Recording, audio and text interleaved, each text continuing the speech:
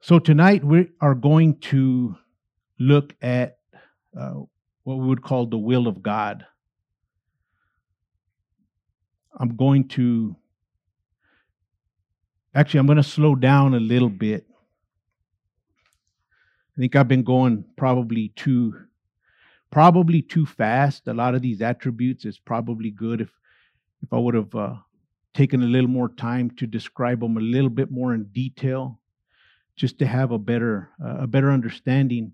So my apologies for that, but it's better late than never, right? So I'm going to just slow down on it, even if it just means a shorter time frame, but just to kind of understand these attributes a little bit better.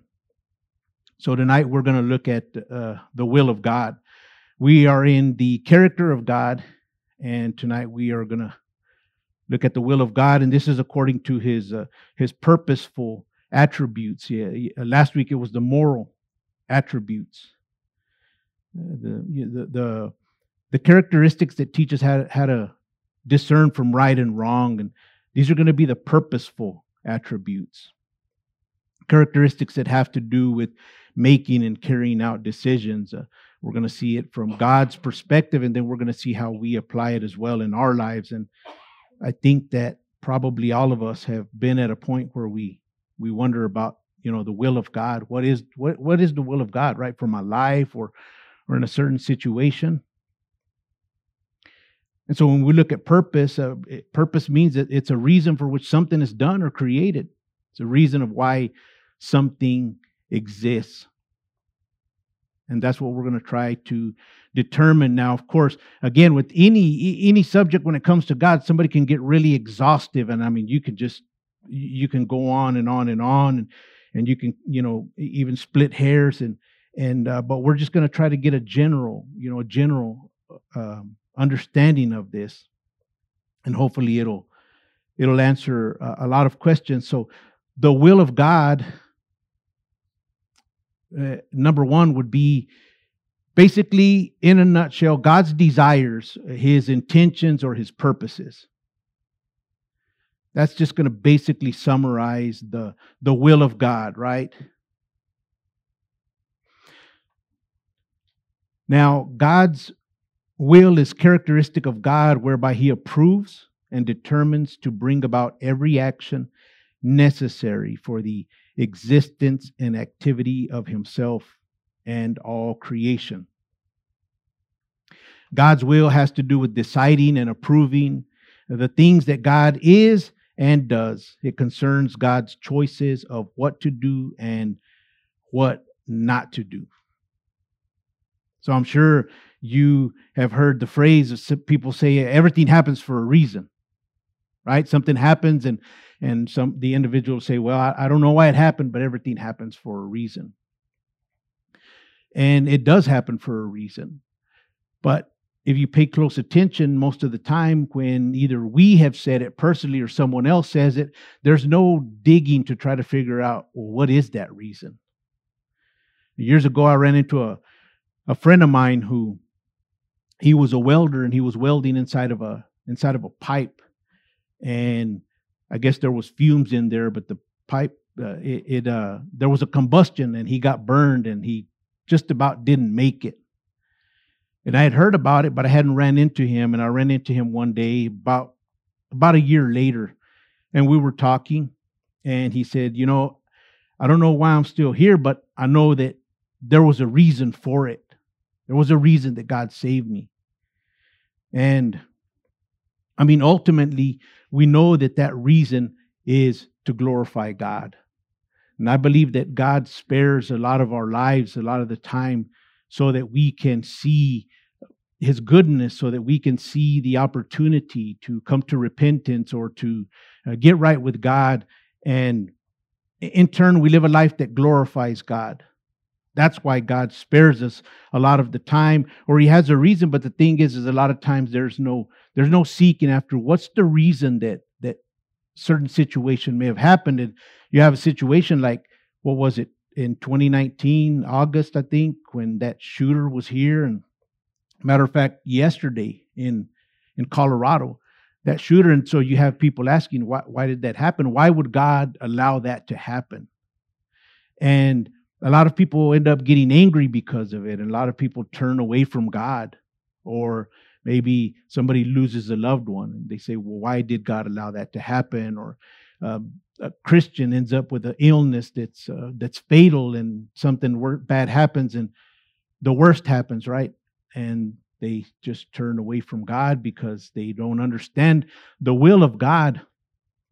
And there's so much that goes into that. But everything does indeed happen for a reason. And we're gonna look at the different aspects of the will of God, of what God desires, what He intends to do, His purposes in our life, right? In Ephesians chapter 1, verses 11 and 12 says, in Him also we have obtained an inheritance, being predestined according to the purpose of Him who works all things according to the counsel of His will, that we who first trusted in Christ should be to the praise of His glory. Now we clearly see that it says there that He works all things, not some things, but every single thing, all things, according to the counsel of His will, of His desires, of His purpose. Now it's good to point out that God is not the creator of evil, but there is evil out there as a result of sin. And there is times where God allows evil because of certain things, right? There's free will, which we're going to look at. Now, can God stop all of these things? Absolutely, He can. But what would that do in the area of our trust or obedience or faith when it comes to that matter? I mean, God could take away so many situations from us, but how is that going to make things better, right? Revelation chapter 4,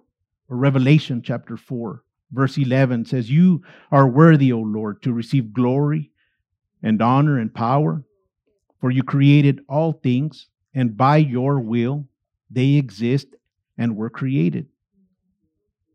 So when it comes from the aspect of the world, Revelation 4 clearly shows that He created these things and they exist according to His will.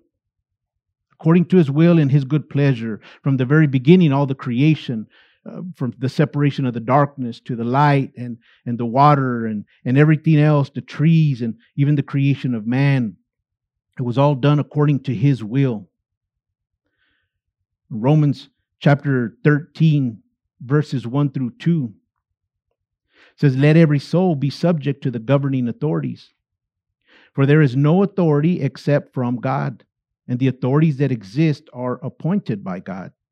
Therefore, whoever resists the authority resists the arrangement of God, and those who resist will bring judgment on themselves. So this would be according to government. It shows us that even in our government system, God has ordained that. Even in today's day and age, right, where a lot of us are not too happy with the current person we have in office, but we know that God allowed him in there according to His will. Now, there's a lot of they would call themselves conservative Christians that say, well, no, he cheated. Well, I mean, God knew about that scam, even if there was a scam, and God still allowed it. And there comes a point where if you can't accept that or receive it, then you're basically going against the will of God. And it clearly says at the end of Romans 13 that those who resist bring judgment upon themselves. So a lot of times things that happen in our life, we would know that it's not necessarily God's will because He just wanted to do that, but it was, as we're going to see in a minute, the necessary will of what was brought upon us. I mean, why is it so easy for a person to like the person that's in office, and they'll pray for them, they'll praise them, and they enjoy them. But when it comes to someone they don't like, then they're not happy with it. And as I shared one day when we were in prayer, then if that's the way that it is, then you might as well put on a cloak of a hypocrite, because that's basically what it is. I mean, there's no two ways about it. If you can pray for the previous president, then we can definitely pray for this president. Now, the perfect opportunity on how we pray is there for us, because nobody can control how we pray. And when we pray, there's a perfect opportunity to pray according to God's will, not according to what America desires or any particular party, but according to God's will. Pray in that manner for this man. Now, ultimately, if we say, well, he's an ungodly man, well, we need to pray for his salvation. And we show by doing that we respect God's decision to allow him to be there. Now, even in that and all the foolishness that's coming from it, God is trying to, he's doing something. He's doing something in that as well. You can even look at the death of Jesus on the cross and every single act that entailed of it, from the pulling of his beard and every single thing. I mean, he didn't receive one flog too many or one too less. I mean, everything, God willed it. Acts chapter 4, verses 27 through 29 says, "For truly against your holy servant Jesus, whom you anointed, both Herod and Pontius Pilate with the Gentiles and the people of Israel were gathered together to do whatever your hand and your purpose determined before to be done. Now, Lord, look on their threats and grant to your servants that with all boldness they may speak your word." Now, the apostles are praying to God, and they're asking him for boldness, because they're starting to be even a rising up, a persecution, if you will, against him at that point. So they're saying, God, give us boldness so that we can speak your word. And clearly they say that all these things that they came, Pontius Pilate, from the releasing of Barabbas and everything else, we're a couple of weeks away from celebrating Easter and remembering that. But every single thing that happened, the people who turned on him, every single thing happened according to the will of God. He determined them before the very beginning of time. Now, when it comes to the life of a believer, 1 Peter chapter 3, verse 17 says, "For it is better, if it is the will of God, to suffer for doing good than for doing evil." So clearly right there, if it is the will of God to suffer. Sometimes a believer is going to suffer. Sometimes a believer is not going to suffer.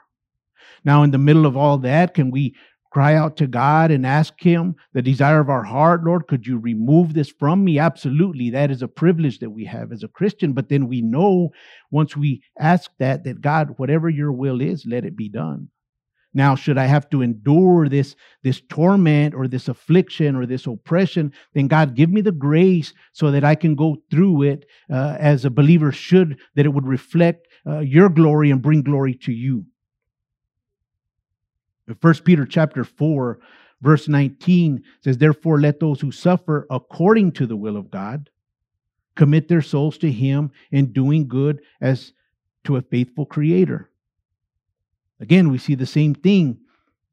James chapter 4, verse 15 says, "Instead, you ought to say, if the Lord wills, we shall live and do this or do that. But now you boast in your arrogance. All such boasting is evil. Therefore, to him who knows to do good and does not do it, to him it is accounted as sin." I mean, as we read the Word of God, it's pretty clear cut. It's plain. It's right in front of us. We saw the clarity of Scripture. It's easy to understand. Anything that we know is right, we should do it, and we don't do it, automatically we know that that's sin on our account.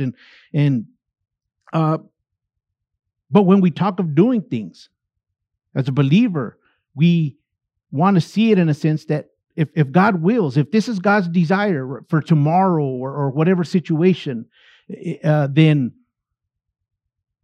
let it be done, rather than to say this is going to happen or that's going to happen. The same thing happens in our relationships and whatnot. Now, it doesn't go in the sense of a marriage that somebody says, well, if it's God's will for me to act right with my spouse, then let it be done. No, because the Bible clearly tells us when we read Scripture, now that's clear cut and put, that we are to love our wives and honor our husbands. Same kind of warning goes for the children to honor their parents, and for the parents to not provoke their children to anger.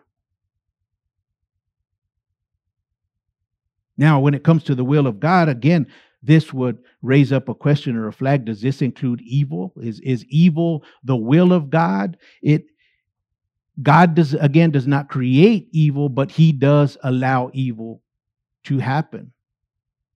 A lot of times things happen upon a believer's life, again, because it's a form of judgment. Sometimes it is just self-affliction. I mean, if we go out and live a life of drunkenness and we live a life of drug abuse, then obviously we're going to end up at some point possibly with cirrhosis of the liver or something that's a lot worse. Now, that was self-inflicted, but the Lord allowed it. But those were according to the choices that we made. So when we start thinking about all of these things, that's where you want to ponder, right? Because the first thing that happens when something comes upon our life is we want to come unglued and we tend to go crazy and the mind goes all over the place.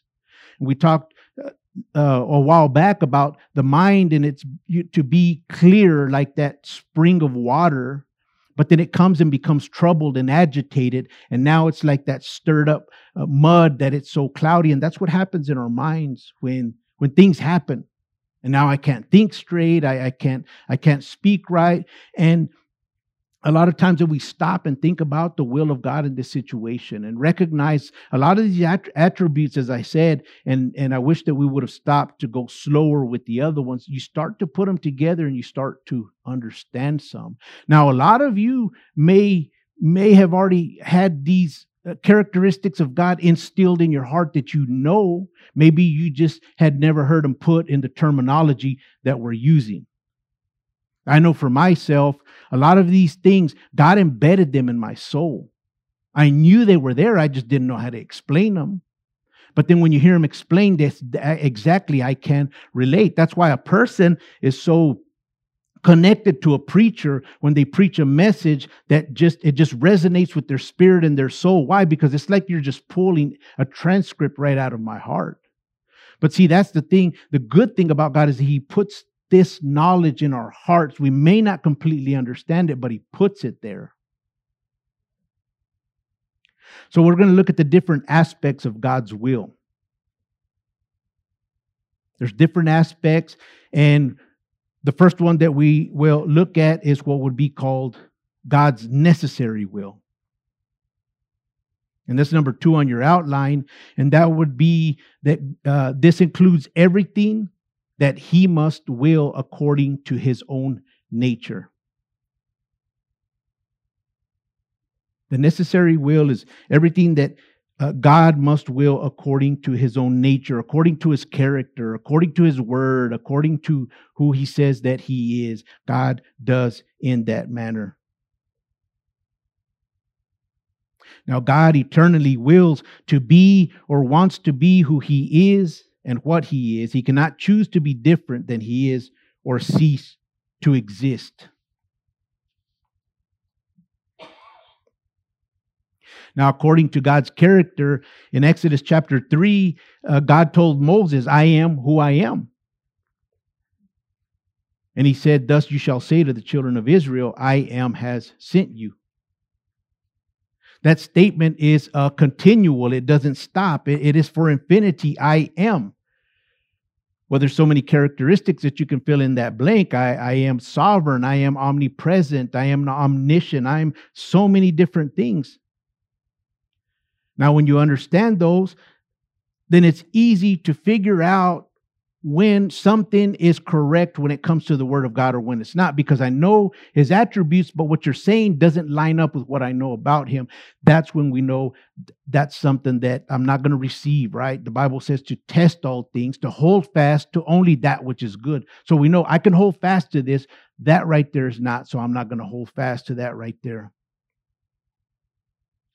When it comes according to God's promises, Numbers 23, remember Balaam and Balak. Balak hired Balaam to curse the children of Israel.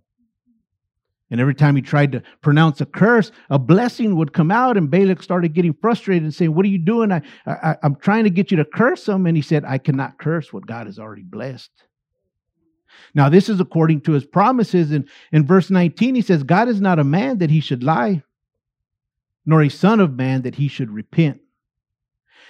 Has he said, and will he not do? Or has he spoken, and he not make it good?" God had a promise for the children of Israel. Since Abraham, he told them, "I'm going to make you as great as the sand of the sea.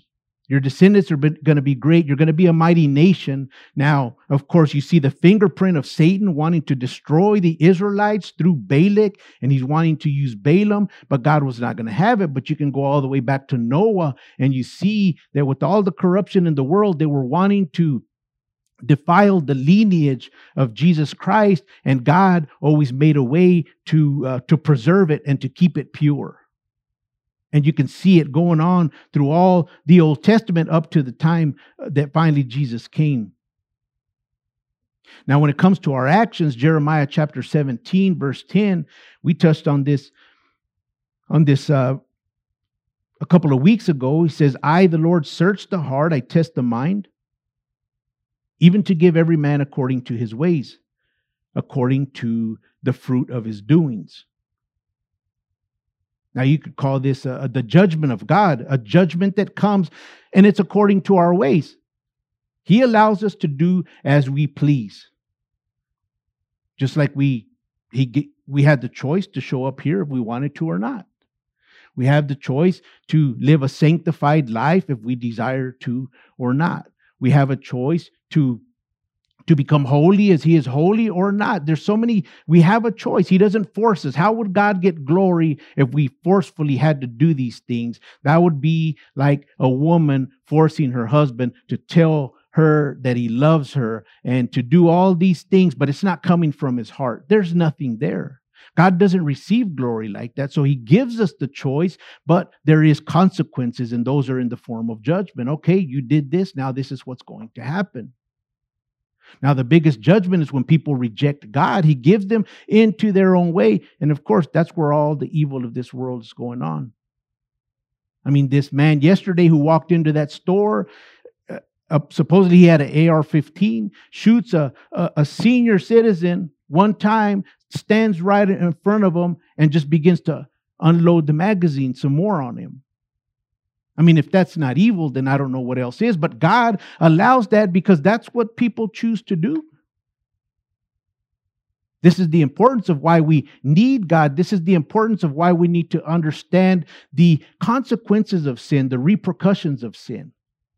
I mean, sin is something, if we sit here today saying, "I love God with all of my heart. I see what he has done for me. I see what he did that he didn't have to do. And he's so good and he's revealed himself to me. But because sin, he suffered so much, I should hate it." As I've said to people before, if you had a loved one, let's say that was your loved one, and that man who went and shot him point blank,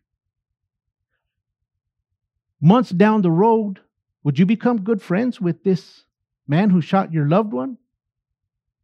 You wouldn't even think about it. And if somebody in your family did it, you would probably have something to say to them. But how is it that as believers, sometimes we become very friendly and acquainted with sin? Now, I'm not talking about big mortal sin. I'm not talking about adultery or all these other things, but we're talking about small sin. Because remember, if we know what is right and we don't do it, then it's already accounted as sin. Anything that's not of faith is sin. I mean, sometimes there's just so many things that we can think of in there, and that's where we realize, look, yes, I need to abhor sin, and I need God to help me in this area because, yes, I'm prone to just kind of go the other way. Now, this is exactly for our own good and for the glory of God. And it brings us to the next aspect, which is the free will. And this would be number 3, and it includes all things that God decided to permit but had no necessity to according to his nature. And just backstepping a little bit to the necessary will of God. I mean, God has to do what is in his character. I mean, eventually he's going to have a final judgment on sin, on the world. I mean, he has to. He cannot go against, right? He's not a man that he should lie. Now, of course, there's so many other things. He's going to be faithful to his promises. He's not going to neglect them. We can trust him in all of those areas. God does not fail us the way that we sometimes fail. That's why he's good. That's why he is God. So whatever lines up with this character, he has to continue with that. And that is where the necessary will of God comes from. But the free will are the things that God permits. And he had no necessity to according to his nature. Now, just as we can will or choose something eagerly or reluctantly, happily or with great regret, in secret or in public, so also God in the infinite greatness of his personality is able to will different things in different ways. Now, again, all of creation and the acts of redemption were of God's own free will. He didn't have to do that. He didn't have to create this world. He didn't have to create the birds. He didn't have to create you and me. And he definitely didn't have to send Jesus to die as atonement for us. That's something that was of his own free will. Now, when it comes to the free will of the believers, John chapter 7, verse 17 says, if anyone wills to do his will, he shall know concerning the doctrine, right? The teaching, whether it is from God or whether I speak on my own authority. So clearly we see there that it's a choice if we want to, if we desire to do his desires, if we set out to do what he has set out for us. The first thing we shall do is to know according to the doctrine, the teaching, whether it's from God. Again, remember, now I recognize, okay, this thing that I've been watching this ministry, or I've been listening to this person, or I heard this coworker, or what have you. It's not lining up with what the Bible says. What I've started to understand about God and its characteristic. And somebody says, well, God's evil because he allowed a small infant to die or what have you, then you know that what they're saying, their comments don't line up, but you understand by the free will of God or by any of the other aspects that just things happen.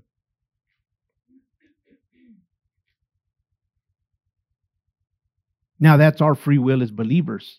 We have the choice whether we're going to do his will or not. Now, it is a command from God that we would do his will, but we have the freedom, the ability to either obey or disobey. Now, we know that disobedience is not good. It's considered rebellion, and you can continue to go from there. But a lot of times we start to see that's why chaos is happening in our life. But God is still such a good God that he would just, let me. Now, it doesn't mean that he's okay with it. It doesn't mean that he's just going to give us a free pass. But what it means is he is allowing it. Because then we know the characteristic of God's patience. He's patient. He's long-suffering. He's merciful. And he desires mercy over judgment. He desires that we would come to repentance. And that takes us to the secret will. That's number 4 on your outline. And this would include all the things that God decides to keep hidden or to not reveal.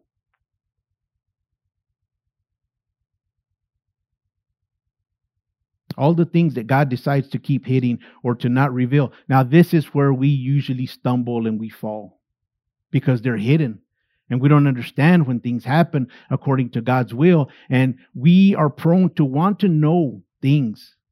I mean, we want to know what's going on. We want insight on certain things. So to trust in the secret will of God overcomes pride and expresses humble dependence on God's sovereign control over the events of our lives. Deuteronomy chapter 29, verse 29 says, the secret things belong to the Lord our God, but those things which are revealed belong to us and to our children forever, that we may do all the words of his law. Now, the things that are revealed, those produce or are to produce something in us, and that is obedience to his commandments. Because how can God expect something from us if he doesn't reveal it to us? So most definitely, if he expects it from us, he's going to reveal it. But the secret things, those things belong to God. And those are the things that sometimes we try to search out. This comes in a lot of different shapes and forms. I mean, people want to figure out how is it that God moves when he heals people, because I want to figure out that arena. Or how is it that he moves when it comes to his, what theology would call soteriology. How does it work? You want to have it all figured out. Why does this person come to Christ and this person doesn't come to Christ? Those are the secret things that we don't know. I mean, because this person tries, this one doesn't, but all of a sudden one day this person came to Christ and this one didn't. How do you explain that? Those are the secret things that belong to God. Now, according to the disobedience of Joseph's brothers, we see in Genesis chapter 50, in your notes, we put verse 19, but it's actually verse 20, so you can scratch it out if you want to. But it says, "But as for you, you meant evil against me, but God meant it for good, in order to bring it about as it is this day, to save many people alive." So we see there the secret will. He didn't know what was going on at the time. He was put in a pit, had to go to jail, was taken away from his family, he was sold. But yet he said, what you meant for evil, God meant it for good. Now you see where there had to be trust in all that time frame. But he didn't know what God was doing. He didn't know what was going to come out from it. But I just keep my eyes on God. I keep my focus on God. And that's exactly what happened. God meant it for good. And we see the outcome because we read it. So it's easy for us, and it brings us encouragement when we read that story. Well, I mean, look what happened to Joseph, and he didn't complain. And as a matter of fact, there was a lot of godly men who did complain. But when you look at the life of Joseph, you don't see much, if any, complaining there. He trusted God. Now you can start to see the symbolism or the type of Christ that's there in the picture in all of that. But how about when it comes to the circumstances in our lives? That would be Romans chapter 8, verse 28, that says, "And we know that all things work together for good to those who love God and to those who are the called according to his purpose." All things work together for good to those who love God and to those who are called according to his purpose. I mean, every single word that's entailed in there is important, because a lot of times people don't finish it. They just say all things work out together for good. And it sounds good and it gives people comfort, but it's a temporary comfort. It's a slight comfort, because the rest of it says to those who love God and are the called according to his purpose. And as I have mentioned before, it doesn't mean that whatever you're seeking, just because it didn't happen right now, what's going to happen eventually, it's going to work out for good. It may not be according to our understanding, but it's going to be according to God's good and perfect will. It's going to work out for it. Now, what we do in the middle of that is we trust them. And I mean, it's hard. It's hard to trust in those areas sometimes. It's hard to trust when you are, in a sense, kind of in the darkness. Right now, we dwell in the light, and we may be in physical darkness, but it's the light of Christ that is shined upon our hearts, and it leads us and it guides us. And we read the Word, which is right, a light unto our path, a lamp unto our feet, and it helps us in trusting. It helps us in believing. And it takes us to the next one, which is God's revealed will. This is number 5, and it includes God's clear will concerning what we should do or what God commands us to do. Again, this is the uncovered one. It's not hidden. It's made known. Because again, if He expects us to do it, then He's going to reveal it to us so that we can know what we need to do. In Matthew chapter 6 and verse 10, when we read the model prayer. Now, many people pray this, and the disciples asked Him, show us how to pray. And in verse 10, He says, your kingdom come, your will be done on earth as it is in heaven. Now that shows us that even the way that we pray, we want to pray according to God's will, not ours. According to what He wants. And that's not always what our carnal nature, that's not always the best prayer. It's not. I mean, to pray a prayer with whatever area you're struggling in, if you really want to battle in that area, be it anger, be it a loneliness, be whatever it is, to say, God, help me in this area. Give me the grace to be strong, but until I'm able to even chip away at it, don't let me sleep at night. Don't allow me to think straight. Don't let me be at rest. Cause a restlessness to come upon my soul until I get on my knees and I continue to just pray and draw closer to you and do something about it. Now, your carnal nature is going to say, don't pray like that. Shut your mouth. Seriously. Or when you're in dire need and just say, okay, God, this is what I want, but God, let your will be done. And you know that it may be death. I don't want to pray that.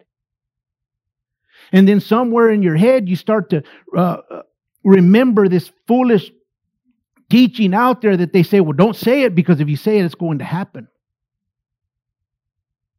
Right? They talk about speaking things into existence, or if you speak it, it's going to happen, or you're speaking death. No, yes, there is a life and death in the power of the tongue. That means you can build somebody up or you can tear them down, but it doesn't necessarily mean that you're going to bring it upon you just because you said it once. Oh, don't say you have a headache because you're just giving in to the enemy. No, I have a headache.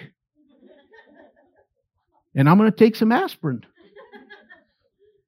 I mean, if we want God to be real with us, we have to be real before Him. We're frail people. We are made of clay. Our bodies are decaying every day. We get headaches. I mean, I'm getting older. My bones start to hurt. They start to pop, and it's like, what's going on? Yeah, I'm going to take some aspirin. But I'm not going to say, hey, don't say that your bones are cracking because then you're going to make yourself older. No. I'm getting older. I'm getting gray hair. I'm getting wrinkles. It is what it is. All it's telling me is that I'm getting closer to coming and standing before my Savior.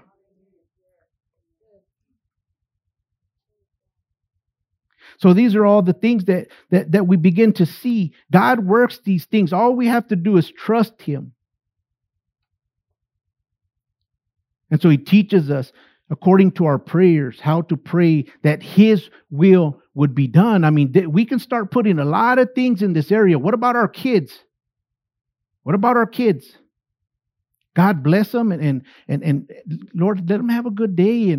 And God just put somebody in their life so they can minister and pray to them. And God that's what I pray for my children today. Is that God's will? Or would it sound more like, Lord, I know that they're living an ungodly lifestyle. I know that it's not pleasing to you. I know that it's not glorifying to you. So, Father, I ask you in all my trust, all my faith, because they belong to you anyways, Lord, do whatever you have to do today to disrupt their lives so that it will cause them to look to you and to call out to you, God. I know you're a good God, Father. I'm not wishing that anything fatal would come upon them, but God caused them, Lord, to have a stirred up day so that they would come to you. I'm not asking for peace in their life right now. I'm asking for the Prince of Peace, that they would know you, not that they would know this superficial peace. Those are the prayers that go according to God's will. It's hard to pray those things. It is. It's easier said than done. Practicing what we preach is sometimes easier said than done. I've learned, especially being up here, it's easier to say things, but when you're in that trial, when you're in that affliction, it's difficult. It is hard. I mean, we love our kids. We rightfully should. If we don't love our kids, then something's wrong with us. I mean, women, you carry them for 9 months. Men, you raise them up. We should love them and care for them. But if we care for them, that's why we should be praying according to the will of God. Father, do whatever you have to do, Lord. I'm not so much concerned with their grades in school. I'm not concerned with their grade point average or if they're going to make it to a certain college. I'm concerned if they're going to make it into the kingdom of heaven. That's what matters, God. That's the will of God. Those are the prayers that we're called to have as believers.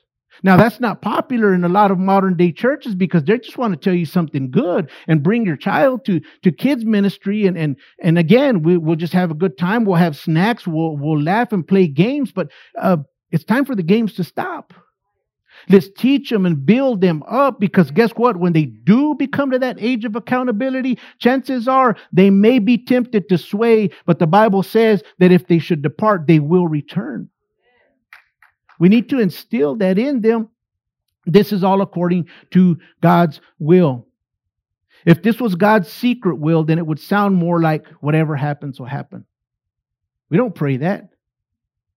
Your kingdom come and God, whatever happens today happens. No. Let your will be done on earth as it is in heaven. As a matter of fact, you start the wickedness that's out there, because I remember a lady one time, and a friend of mine, but she came up with this supposed brilliant idea that the way she prays is, God, your will be done on earth as it is in heaven. So guess what? In heaven, there's no cancer. So that cancer that this person has to go. Now, if that's not a blasphemous thing, it is. Because you're trying to manipulate God to get your will done. That's not how it works. I'm with you. I want cancer to be gone.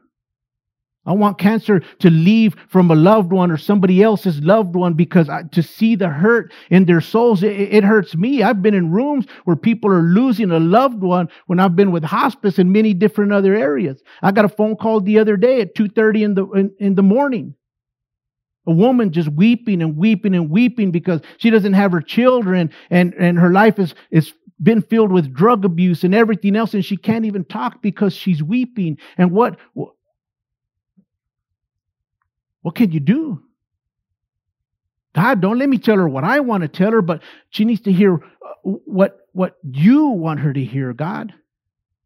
I mean, there comes a point where there's people lost in this world, and yes, it gets frustrating for us. For me, it does at times to see them continue, but let's not forget that the Bible says that Satan binds them and he will not let them go. But let's not also overcorrect and just see it all like that, because we do have a choice to make. So there has to come a point where we break down and surrender and say, God, I'm going to give it all to you, but I break these chains that are upon me, unloose me.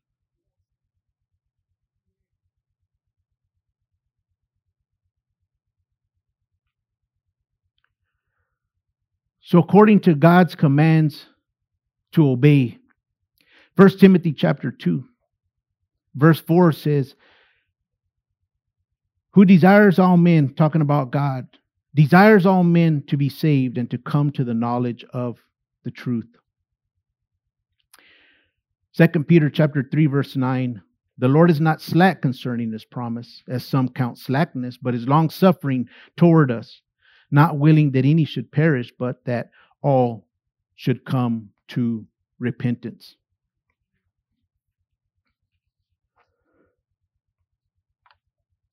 Now we see clearly there the revealed will of God, that He desires men to be saved, all men to be saved. He's not willing that any should perish. That's not His will. However, the Bible is very clear that not everybody is going to be saved. Matthew chapter 11, verses 25 through 26 says that at that time Jesus answered and said, I thank you, Father, Lord of heaven and earth, that you have hidden these things from the wise and prudent and have revealed them to babes. Even so, Father, for so it seemed good in your sight. It seemed good according to your will.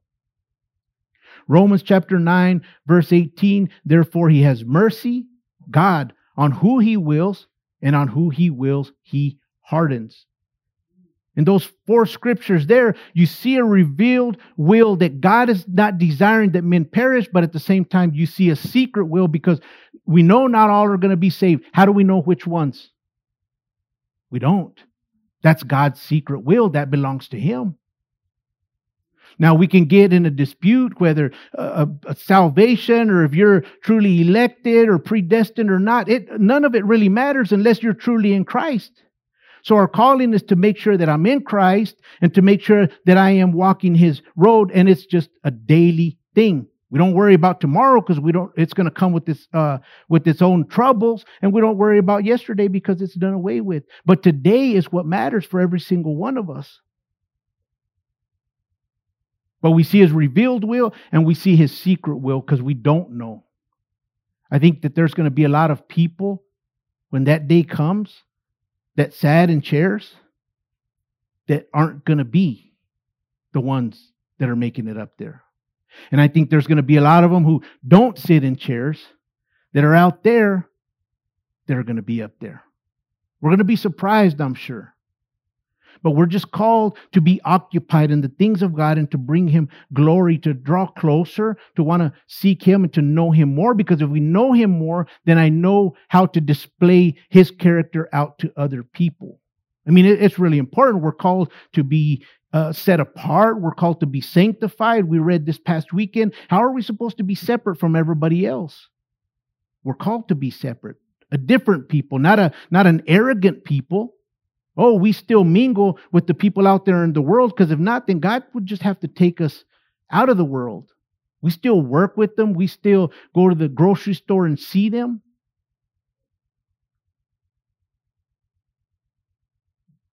Understanding God's revealed will that not all will be saved. Also noting His secret will by not knowing which ones are going to be saved. Or should I say, understanding God's will that He wishes none would perish. Now, I'll put a side note there because there's a danger in speaking about evil events as happening according to the will of God. Even though we see Scripture speaking of them in this way, one danger is that we might begin to think that God takes pleasure in evil, which we know that He doesn't.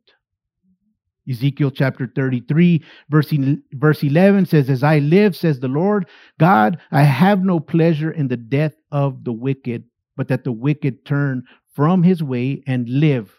Turn from your evil ways. That's what God desires. I desire mercy over judgment. He told the Israelites, oh, how long I've wanted to gather you like a hen gathers its chicks, but what? You were not willing. You didn't want to. Again, I'm a mere man. I received that phone call at 2:30. It's late. I'm tired. I'm sleepy. What am I going to talk to her for? No, she can call me during the daytime. And I just have to remember one time, Adam, you were like that. You were despairing of life at 3 o'clock, 4 o'clock in the morning. Who would you call on? How do you know this is not going to be the day of salvation for her? I don't. That's God's secret will, but I don't want to get in the way of that. Because if He wants to use me as a vessel, as a means, then far be it for me to say no. There's so many things that go through your mind at that time. It's one thing to minister to a person, but it's another thing to minister to a person who's despairing of life and says, I'm ready to end it all right now. To just think, is there something that I said wrong that caused him to go overboard, and so many other things. This is a big calling that we have. Every single one of us as Christians, we have a very big calling upon our lives. And with that calling, we have an anointing. As sons and daughters of Christ, we have an anointing that the Apostle John says it's an anointing from God. And that anointing is going to empower us. It's going to enable us. It's going to drive us to do every single thing that we have to do for the kingdom of God, to be pleasing to Him, to bring Him honor, to bring Him glory. Yeah, we get tired and weary along the way. I used to be a real critical guy. And I would say, well, what does that preacher need a sabbatical for? It's not even in the Bible. What do they need a sabbatical for? Well, I was humbled real quick because it does get tiring doing this. It is overwhelming, absorbing the problems and the miseries, the burdens of other people. It's not something that one says, I wish I didn't have to do it, but it is overbearing. Think of the problems of your children when they come home and tell you. It's overbearing. It's hard. Now, the true man of God, people don't see him. They weep behind doors. They weep and they cry and say, God, I'm getting tired and weary, but help me. And he is our strength, of course. But see, there's a lot of things that's why we have to sit and we have to consider God, and we just have to think. We have to sit in the stillness, in the quietness, preferably for me in the morning when there is no distractions. No birds to distract you, not a car passing by, not a shadow, nothing to distract you, but to listen to the still small voice of God. I mean, read all the old great men of God, and they'll talk a lot about the morning, the precious time in the morning with God. As a matter of fact, read what King David would say, my Lord, my God, and my King, to you and to you only will I lift up my voice as soon as I rise up in the morning. Now, another danger is that we might begin to blame God for sin if we see evil being from Him, rather than ourselves, or to think that we are not responsible for our evil actions. Scripture, however, does not hesitate to couple statements of God's sovereign will with statements of man's responsibility for evil. Because there's an arena where you begin to just say, God is sovereign all across the board. Well, then I'll just put it on automatic pilot and just kick back, and God can't get mad at me because He's sovereign. He's the one controlling everything. But we have a responsibility as humans, as sons and daughters of God, to also do things that God expects of us. So when it comes to the will of God, the necessary will, the free will, the secret will, the revealed will, there's a lot there that we can take home and begin to think and say, why are these things happening? Some of them may remain a secret. But in those secret things, we learn to trust God. We learn to become more obedient. We learn to be more faithful to God. I mean, the Scripture says even of God that God is faithful, that even if we become faithless, He still remains faithful because He cannot deny Himself. He can't deny Himself. Now, a lot of times people are going to see that as well. See, God's still going to come through because He's faithful. Well, that can be the case, but God is also faithful to bring a judgment upon our life because He can't deny His word that He is a God of judgment. But also remember that God desires mercy over judgment. We are a witness to it because He should have judged us way before He decided to wait upon us and bring salvation into our lives. Those are the different aspects of the will of God. There's plenty there to think of and to ponder on for the days to come. Again, maybe God instilled this in your souls and you know it already. Now words were just put to it. So maybe it does bear witness. Maybe it hasn't. Maybe now we can ponder it when it comes to our kids, when it comes to our relationships, when it comes to so many different areas. Next week, we are going to be looking at the purposeful characteristics still, and we are going to be looking at the attribute of freedom. So with that being said, let's stand and let's pray. Father, we thank You for Your will. It was because of Your free will that You chose to create this world and put us in to live. You didn't have to do it, God. We thank You even more that as a solution for sin, You sent the Lamb of God who takes away the sins of the world to be atonement for the sins of all of those who believe and put their faith and trust in You, God. Father, we ask You to help us in this area of Your will, that we would know Your will, God, that we would seek after it, Most definitely the revealed will, which we know, God, a lot of it comes through your word. Sometimes it comes through your personal admonition. And Lord, when it comes to the secret things, may you help us to just trust in you, God, not to trust or lean on our own understanding, but to look to you, to acknowledge you in all of our ways, God, that it would create more wisdom. Father, may we never abuse our free will, but may we make it a necessary will, God. It's a necessity that I worship you. It's a necessity that I honor you, that I praise you, God. Every single one of us who's called a son or daughter. Father, continue to teach us and lead us and grow us. For those who are mature, Father, we thank you for that and we praise you. May you continue to bring maturity there, God. But for those who are still growing, God, may you bring that growth, Father, because it only comes by your Spirit and by your power, Father. But Lord, make our hearts willing and make it accessible to you, Father. So Lord, we thank you and we pray to you, Father, in the name of Jesus. Amen.